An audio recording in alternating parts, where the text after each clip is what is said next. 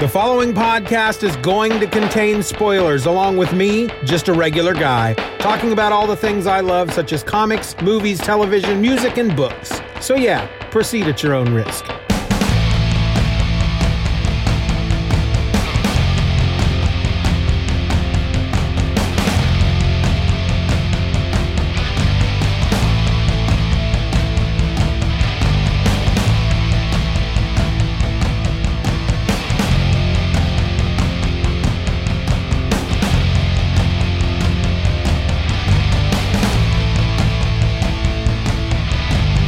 Welcome to another episode of Just Another Fanboy. I'm your host, Steven.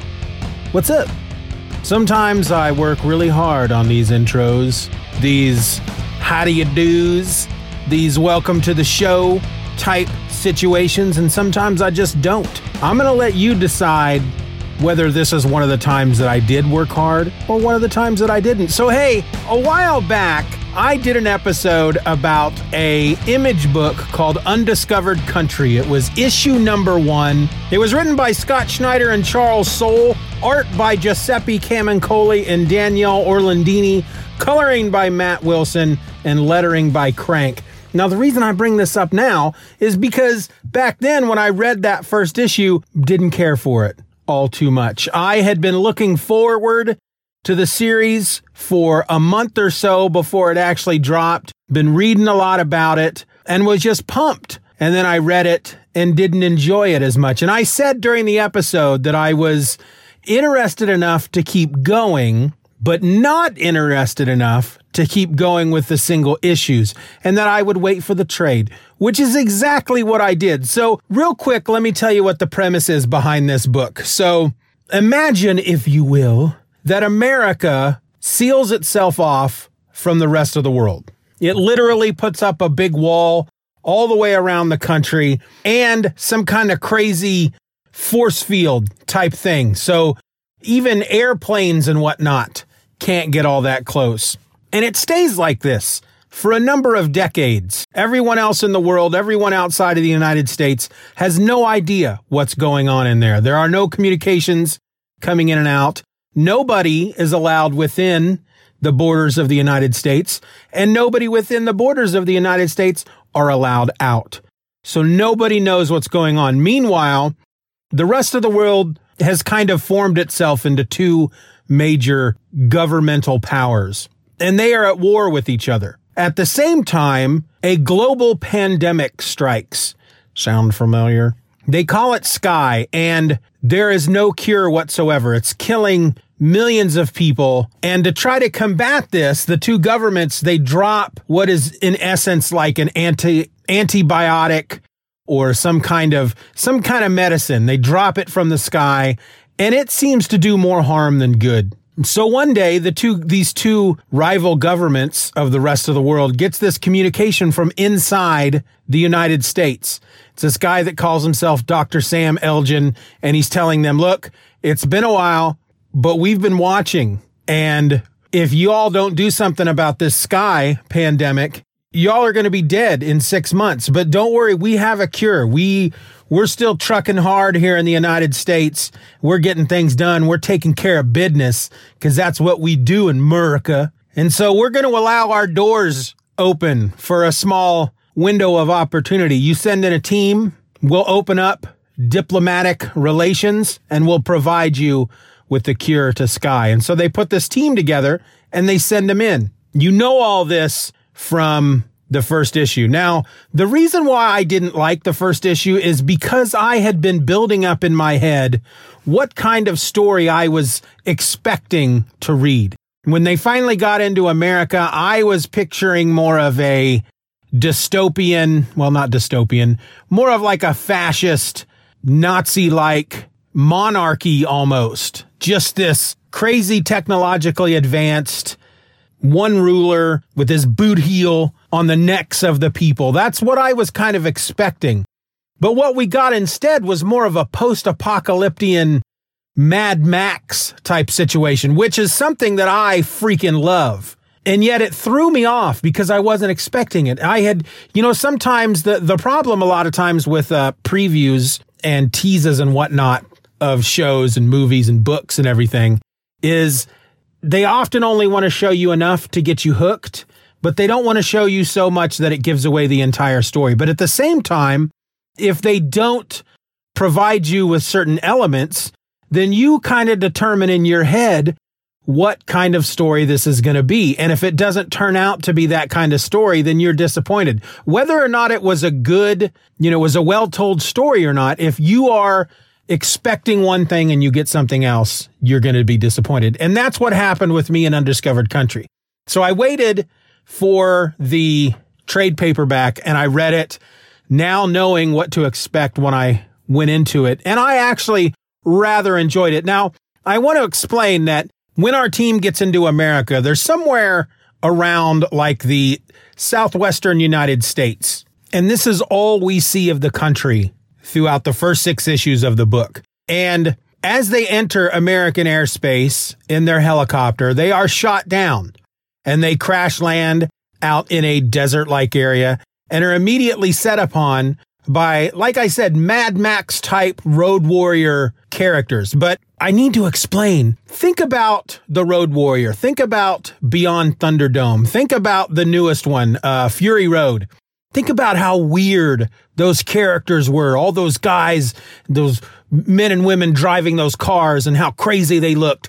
Well, what you got in Undiscovered Country was even more bizarre. You had, for example, freaking sharks pulling cars, using cars kind of like carts with horses, but instead of horses, it was freaking sharks. And they don't explain to you how these sharks can survive out of water, much less how they are moving across the sand at a very fast pace, pulling cars behind them. At one point, 2 of our main characters, they escape from this giant facility, which used to be like a Walmart, but it has other levels to it and it travels across the desert. It's mobile and they escape and they're riding in like a pink Cadillac that's being pulled by 2 giant eyeballs that have these mouths where like the irises and whatnot should be. And it's just like chomping up dirt, these eyeballs as they're pulling this freaking car. The big bad so far in this story is a guy called the Destiny Man. And he's like 7-8 feet tall. And he wears this big like spaceman's domed helmet with freaking weird, like, like light projected antlers coming out of the top of him. He's got a lobster claw for one hand and a weird freaking like, bony protrusions or something for his other hand. It's really weird. And yet when you get to the end of the book, there's this 4 or 5 pages written by Scott Snyder in which he talks about how he and Charles Soule met and how they started discussing ideas for books. And then this book came up and just all this stuff that they learned by visiting, people that worked for the government. It's been a while since I read this part, but it's almost like they're saying all the stuff that we put in the book, they're already thinking about how that could happen. And it's just bizarre. It just really twists your brain. But there's this weird twist in the book because so the group gets into America. They are running from this horde of crazy freaking mutant Mad Max road warrior type people. And they find refuge with this group called the Silent Minority. And here's where they meet Sam. But two of our team members are brother and sister. And they were kids when America sealed itself off. And they knew Sam because he was friends with their parents who sent them away so they wouldn't be in America when it got sealed off. But Sam doesn't remember them. It's like he's a different Sam. And it's very strange because he brought them here so that he could get further into the United States. There's this thing, he goes, we need the key to open the door so that we can walk the spiral and Aurora will tell us the way or something. It's just really weird. There's this whole prophecy. And in the meantime, the brother and sister that I talked about, the brother had tried to break into America like 10 years previous because he said he'd gotten a message from their dad and she doesn't believe him. And he actually did get all the way. The rumor was that he's the closest of anyone. He got closer than anybody else as far as getting into America, but he never made it. But really, he did make it. And he met up with the Destiny Man and he made a deal with the Destiny Man. And it's so that the Destiny Man could walk the spiral. It's just this weird, I have no real concrete clue what's going on, but it's so freaking interesting at the same time. One of the characters on the team is like an expert on America. He knows everything. He knows more about America than anybody else outside of the United States. And so he's brought along because he's supposed to be the expert. But you find out that he may be crazy because he thinks that time inside the United States is working differently than outside. And that for everyone outside the United States, it's only been 25, 30, 35 years, something like that, since they closed it off. But from within the United States, it's been over a century. And there's one point, I can't remember if it was the description of the book. I feel like it was the description of the book, like the blurb, the back of the book that tells you what's going on, what you're getting into. I believe it actually says there that the United States has been closed off from the rest of the world for over 100 years. Well, we know that's not true because this brother and sister, I'm sorry, I can't remember any of their names. This brother and sister were kids when America was sealed off. And so my first thought was, well, obviously they made a mistake. How could they make a mistake like that when they created the description to this book? And then it hit me, well, for those inside the United States, it has been over 100 years. So there's this weird time warp thing going on and this prophecy and freaking eyeballs pulling cars through the desert and freaking road warrior type guys riding giant bison and freaking land sharks. And it's just weird. At one point, so Sam makes a deal with the team. They're going to go break into the Destiny Man's mobile fortress, steal the key, bring it back to him. They're going to get through the wall, ride the spiral, all that stuff. But in the meantime, the brother and sister team, the brother has also made a deal with the Destiny Man. And so they're all converging at the wall where this door is supposed to be. And the silent minority is riding around in a freaking space shuttle with like balloons on either side. It's like these big pontoon balloons or something. It's so bizarre, and yet it's really good at the same time. The art really lends itself quite well. It's really quite perfect for this type of story because the artist does such a great job of rendering just this bizarre world that we've barely set a foot within this world. Like I said, we're only in kind of the southwestern area of the United States, and now we're going to walk the spiral. We see a map of the United States, and in the center of it is this thing that they call the spiral. I don't know what that is. And they get in there, they go through the wall to ride the spiral, and they're on a train. It's so freaking bizarre, but it's so good at the same time. I really, really enjoyed it. And I'm looking forward to the second trade. I don't know if any of y'all have read it. If you have, I'd love to hear your thoughts. Feedback at stevenorelse.com. But I really quite enjoyed it. Like I said, that first time through, that first issue, I did not enjoy it because it's not what I was expecting at all. But going into it this time, knowing what to expect, I did really quite enjoy it. And if you haven't read it, give it a try. I'll be honest with you, I didn't pay for it. I paid for that first issue, but I got the trade through Hoopla, through my library, so I didn't pay for it. Full disclosure. I don't like to recommend that people rush out and buy stuff that I didn't pay for myself. So I'm just throwing that out there. I enjoyed it. I don't know that I would pay money for the next trade. I don't know. I feel like I would because I did quite enjoy it. But then I'm a person who's on a very strict budget. So I think about it a little differently than maybe I would have 10 years ago when I wasn't on a strict budget.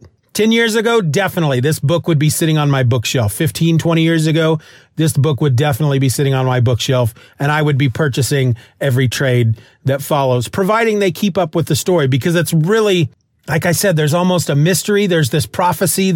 You're kind of guessing what's going on, what's going to happen.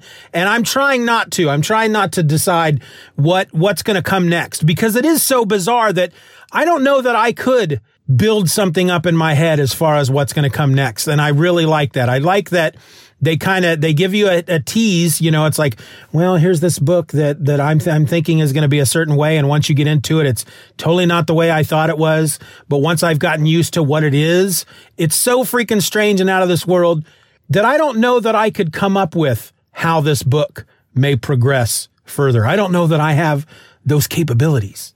But that's Undiscovered Country, everybody. Volume 1. If you've enjoyed anything that I have recommended in the past, you're probably going to enjoy this. If you like just strange, out-of-this-world, freaking post-apocalyptic, just unexplained technology type of stories, this is going to be right up your street. I don't know what to expect next, but I'm definitely going to be reading that second trade. But until then, my name is Steven and I'm just another fanboy. Be nice to each other, be safe, wear a mask. Just Another Fanboy is a Stephen or Else production. Questions and comments can be directed to feedback@stevenorelse.com. You can support the show for as little as $1 a month at patreon.com/StephenROr and get instant access to the My Other podcast, a weekly show about all the comics and such I don't have time to talk about here. You can find me on the World Wide Web at StephenOrElse.com or find me at Twitter and Instagram by searching for @StephenOrElse. I also encourage you to subscribe to the show, leave us a 5-star review, and share this episode with a friend. Just Another Fanboy is a proud member of the Comics Podcast Network. You can find that over at comicspodcasts.com. All links will be in the show notes.